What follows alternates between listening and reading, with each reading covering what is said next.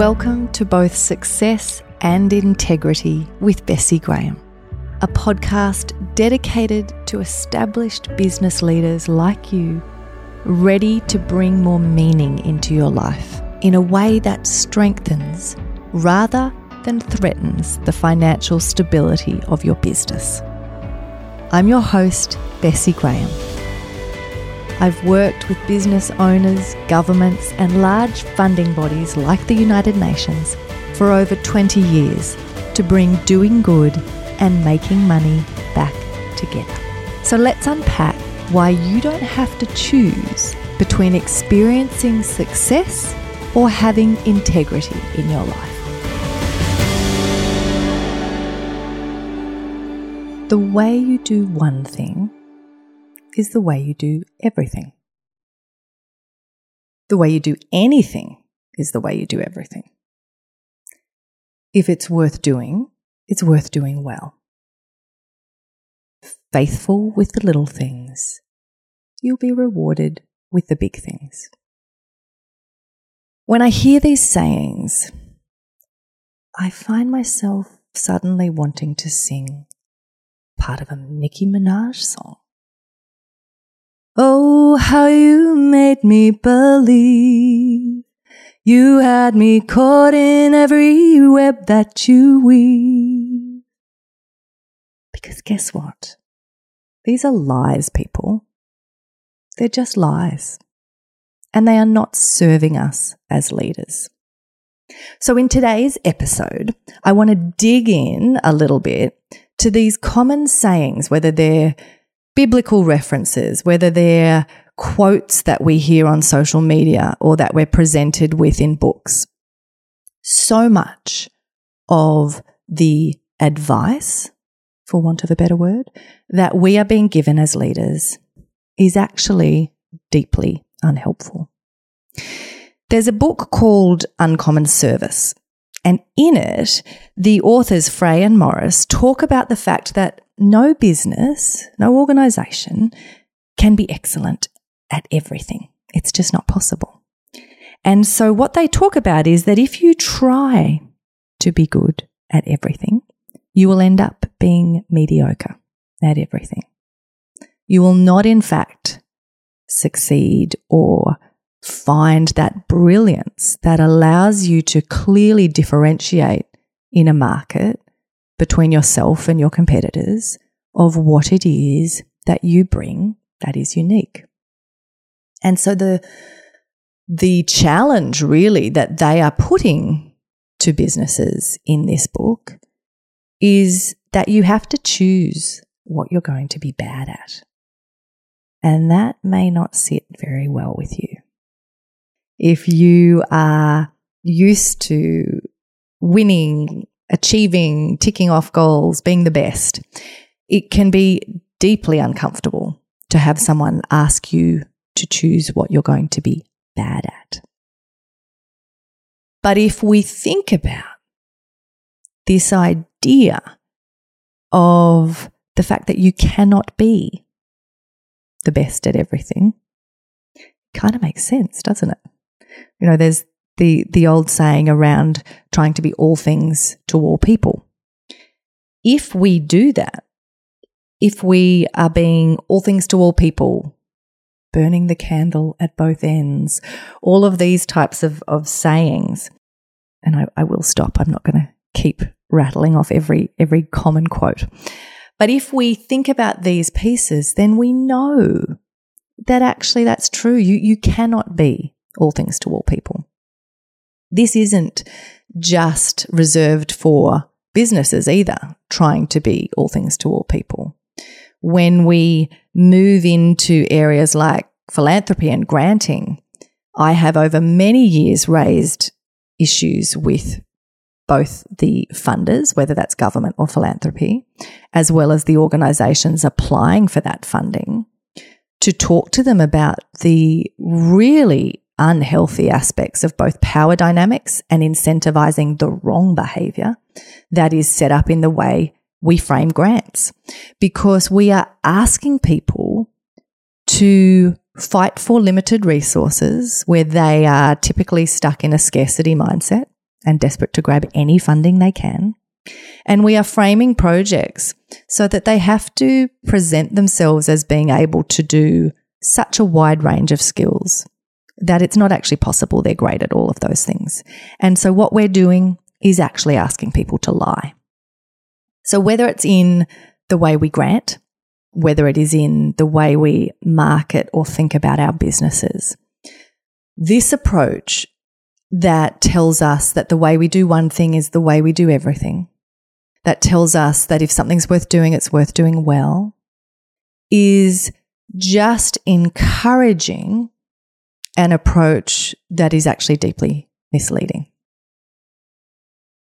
You probably have had examples in your own life where you have spread yourself too thin and tried to take that approach of being all things to all people. Whether it was in the way you put your limited energy spread across your work, your role as a parent, as a partner, as a board member, as a daughter or sister, and you ended up feeling like you were actually failing at all of them. That is what happens when we try and do everything at the same standard or quality. We end up being mediocre at all of them, which is not very satisfying. So, when we think of that aspect of, when the standard is doing your best, if you are a person who has high standards, you're a person with expectations, a tendency towards being a perfectionist, these pieces are really challenging.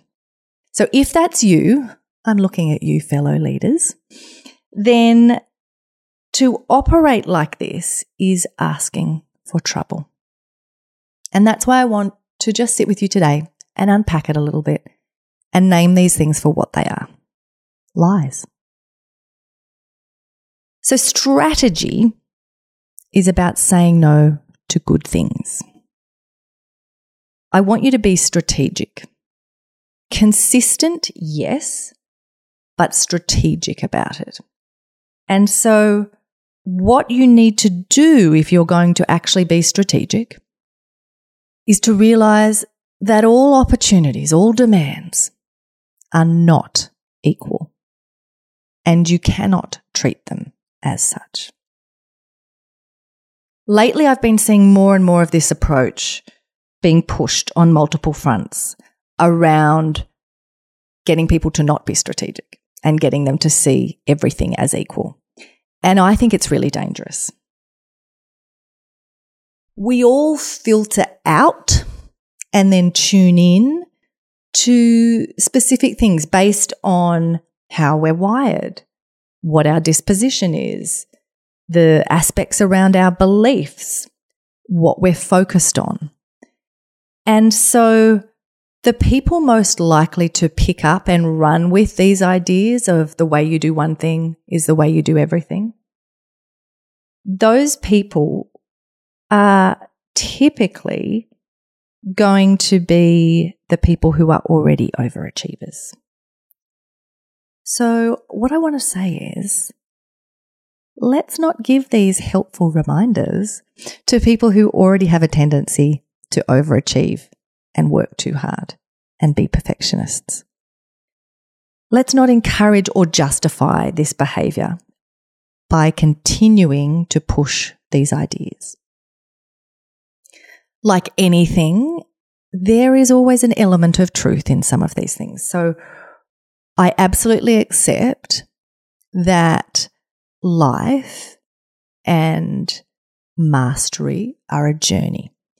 And so we can't expect the results or mastery to come without running the reps, without that repetition. So the element of truth in these sayings is that how you do small things is important, but I am always wary of positions that put forward an idea that ignores context. remember all of the things that we've talked to in relation to cultivating a both and mindset.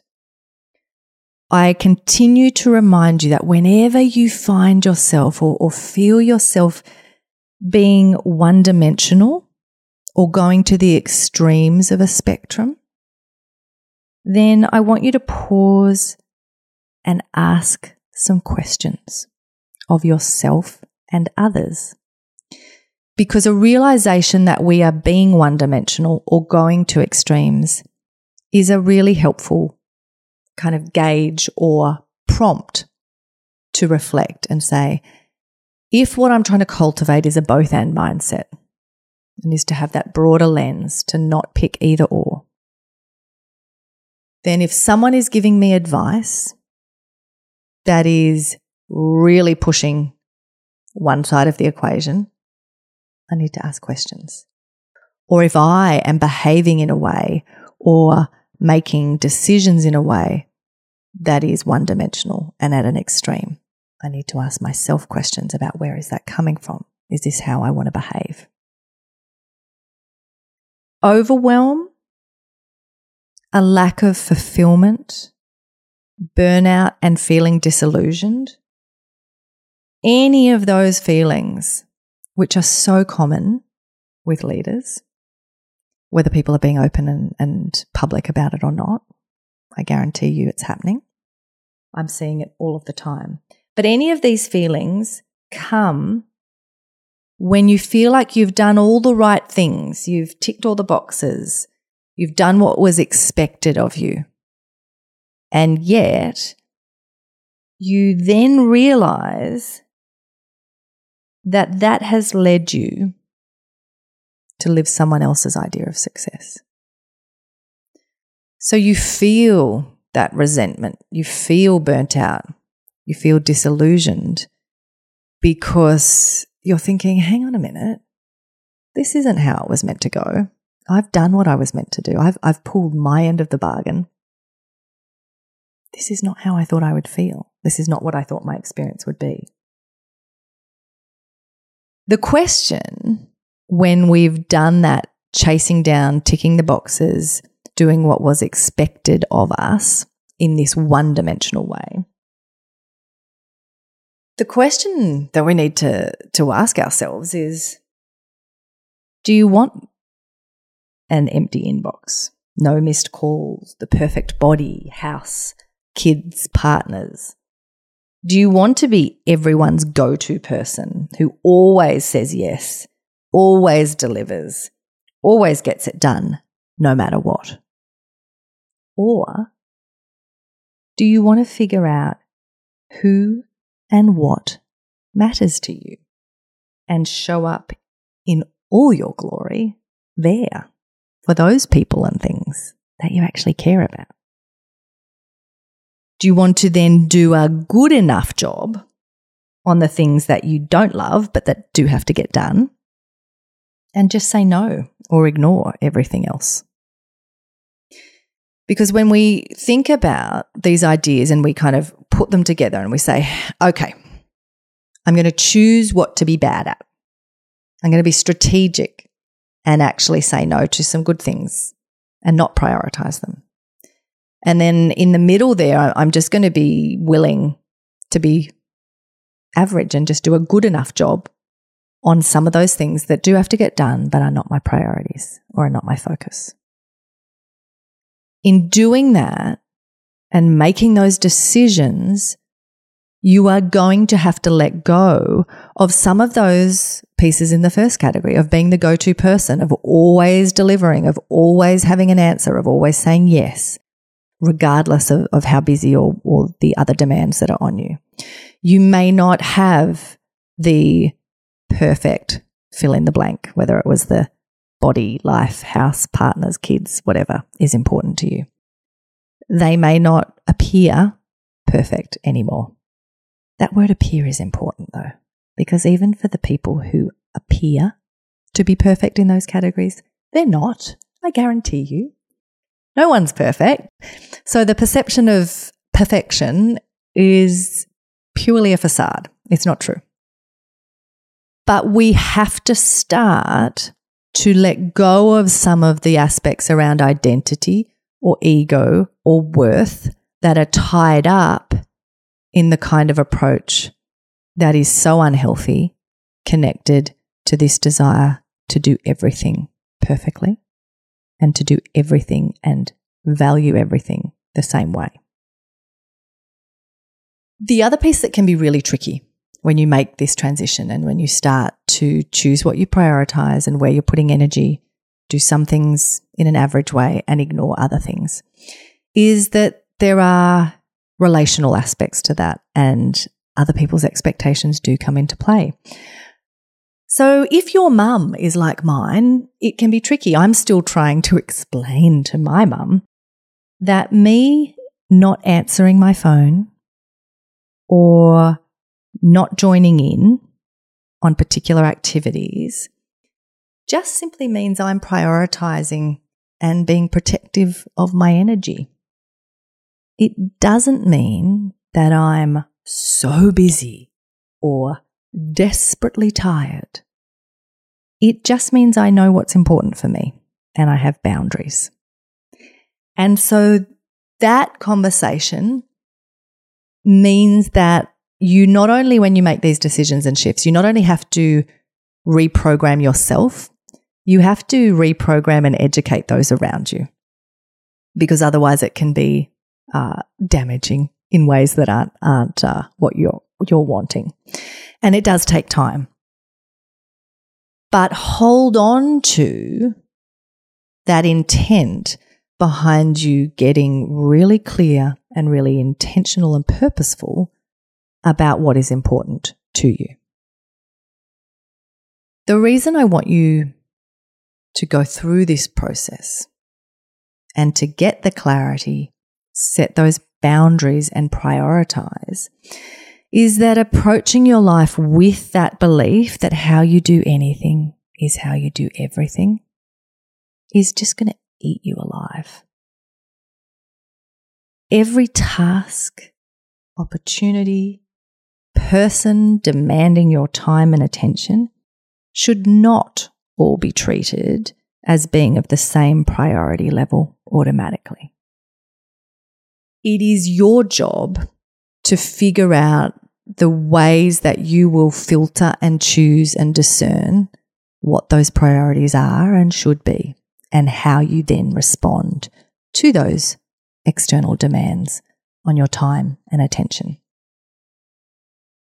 Intentionally choosing to be bad at something might be hard for some of you.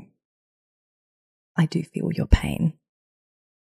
But regardless of how hard it might feel, it is so important. When I was a teenager, I'm just going to tell you a little story that will make you realize that I do understand how hard it is to be bad at something. But so when I was a teenager, I fell for this lie for years. And it came in the form of a t-shirt, a no fear t-shirt that was worn by a guy who was ridiculously athletic in the year above me. I'm looking at you, Tim Weekly. Anyway, his t-shirt said, "Second place is first loser." And me, being the competitive type that I was/am, I really believed that t-shirt. I did not want to come second at anything. And so what that meant was that when I was competing, even in an activity that I hated, which was cross-country running, I hated that, and yet I, every year, would end up competing and running that race, even though I didn't want to. I would stand at the start line with this dialogue going through my head going, oh, I'm not going to try this year because I don't actually like cross country and I don't want to get to the next level of competition and have to do it again. So I would stand there convincing myself that I was going to be mature this year and I was not going to run because I didn't want to. The gun would go. We would start to run. And at first I would stick to my intention of not trying because I didn't like it and didn't want to do it.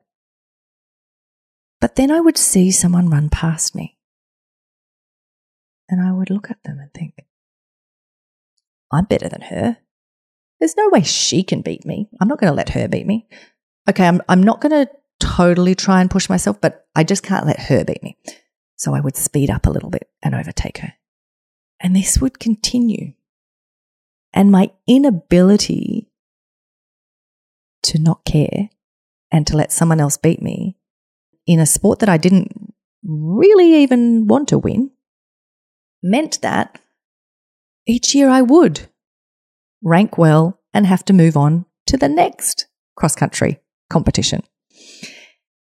And so that swallowing of the lie and not getting myself and my behavior under control caught me off guard every year. And I believed it. Second place is first loser. Really? Is it really, Bessie? Like, do you really believe that? As you push yourself over the finish line just to prove that you're better than someone whose opinion doesn't really matter anyway, to win a race that you hate, only to find you now need to go and do it all again, who's the real loser in that scenario? The reality is it was me. And my inability to be strategic, my inability to separate out my desire to win and succeed from being intentional about choosing what I wanted to win and succeed at, meant that I continually, year after year, found myself in that position of having to compete in a sport I hated. So winning isn't all it's cracked up to be. And getting to the top, if it's devoid of all context, relevance, and alignment to you, is going to feel empty.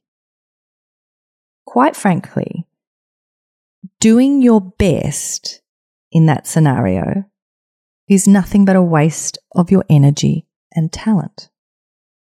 So sit with that. Is giving your energy and talent to things that you don't actually really care about, that are not moving you closer to what it is you really want to achieve or what your vision of success is that a wise decision? I wonder if you see yourself in any of the tendencies, traps, or habits that I've shared with you, many of which are a lifelong struggle for me. Don't get me wrong. I do want you to care about the outcomes. So when I'm framing these pieces as lies, when I'm telling you that they are not serving you, what I am not saying is you shouldn't care about the outcome. You shouldn't care about achievement or doing a good job. But listen to that again. I want you to care about the outcomes that you deliver. I didn't just say I want you to deliver, right? I didn't just say I want you to win. I didn't say I want you to come first. I said I want you to care about the outcomes that you do deliver. The context, the specifics, the details matter. And when we take a general saying or idea or belief and we ignore all of that context, all of that detail, we lose the power to be framing something that is life-giving and useful for us to take on as leaders. Your job as a leader is to be discerning and make judgment calls. It is not about you just being a robot and pumping out crap mindlessly. It's not just about you standing at the start line, running hard, getting over the finish line first, and thinking your job's done. But here's the challenge. If strategy is saying no to good things, and I'm asking you to be discerning and to make that judgment call, how do you actually know what to say no to? You can't decide what to say no to if you don't know yourself or where you want to go. And this comes back to a piece that I've talked to you about before, but that is so important, which is these two places of being grounded in your values and moving towards your vision. And these come into play here because, as I said, if you don't know who you are, what you want, and where you're going, it's very difficult to make that judgment call and to discern which things to say no to. You don't have to be the best at everything. In fact, please don't be. It's okay to do a half-assed job on some tasks or to not even do them at all. But the piece that I want you to do and to think about as we wrap up is to ask yourself 3 things when you find yourself in a situation and need to decide how to show up.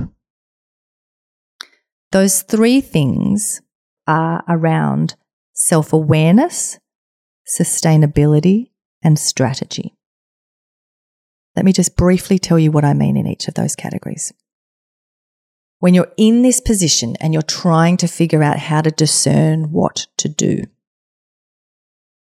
start by asking yourself, is this approach I'm thinking of taking? Is this decision I'm about to make coming from a place of self-awareness? That question will ensure that you have stopped long enough and done the work to get to clarity around making sure you understand yourself.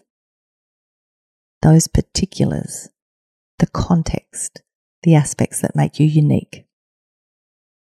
That is going to help you avoid living someone else's idea of success. So self-awareness is the first piece. Is this coming from a place of self-awareness? The second one builds on that, which is around, is this sustainable for me? When you know yourself and you have the place from self-awareness that you're making a decision, you're then able to assess if it's sustainable. Am I going to be able to keep this up?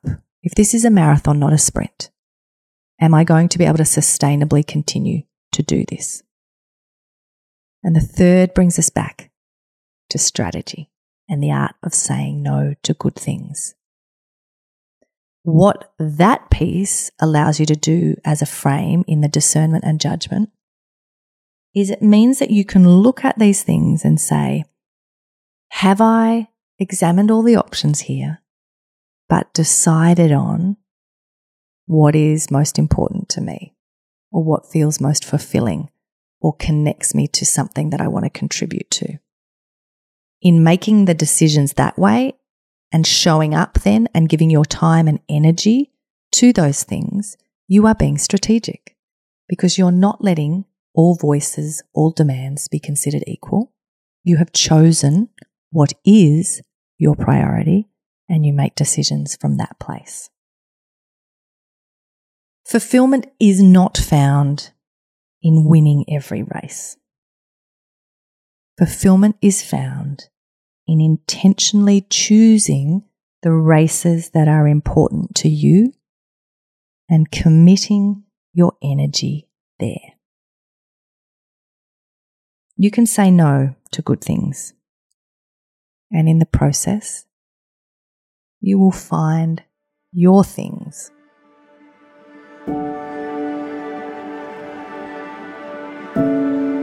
Thank you for taking the time to listen to both Success and Integrity with Bessie Graham.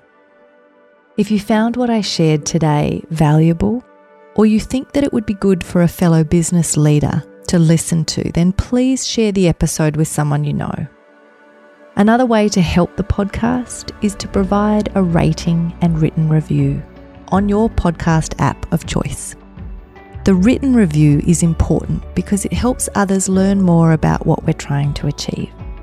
If you'd like to get in touch, please reach out to me at any time on LinkedIn, YouTube, or Instagram, just by searching Bessie Graham.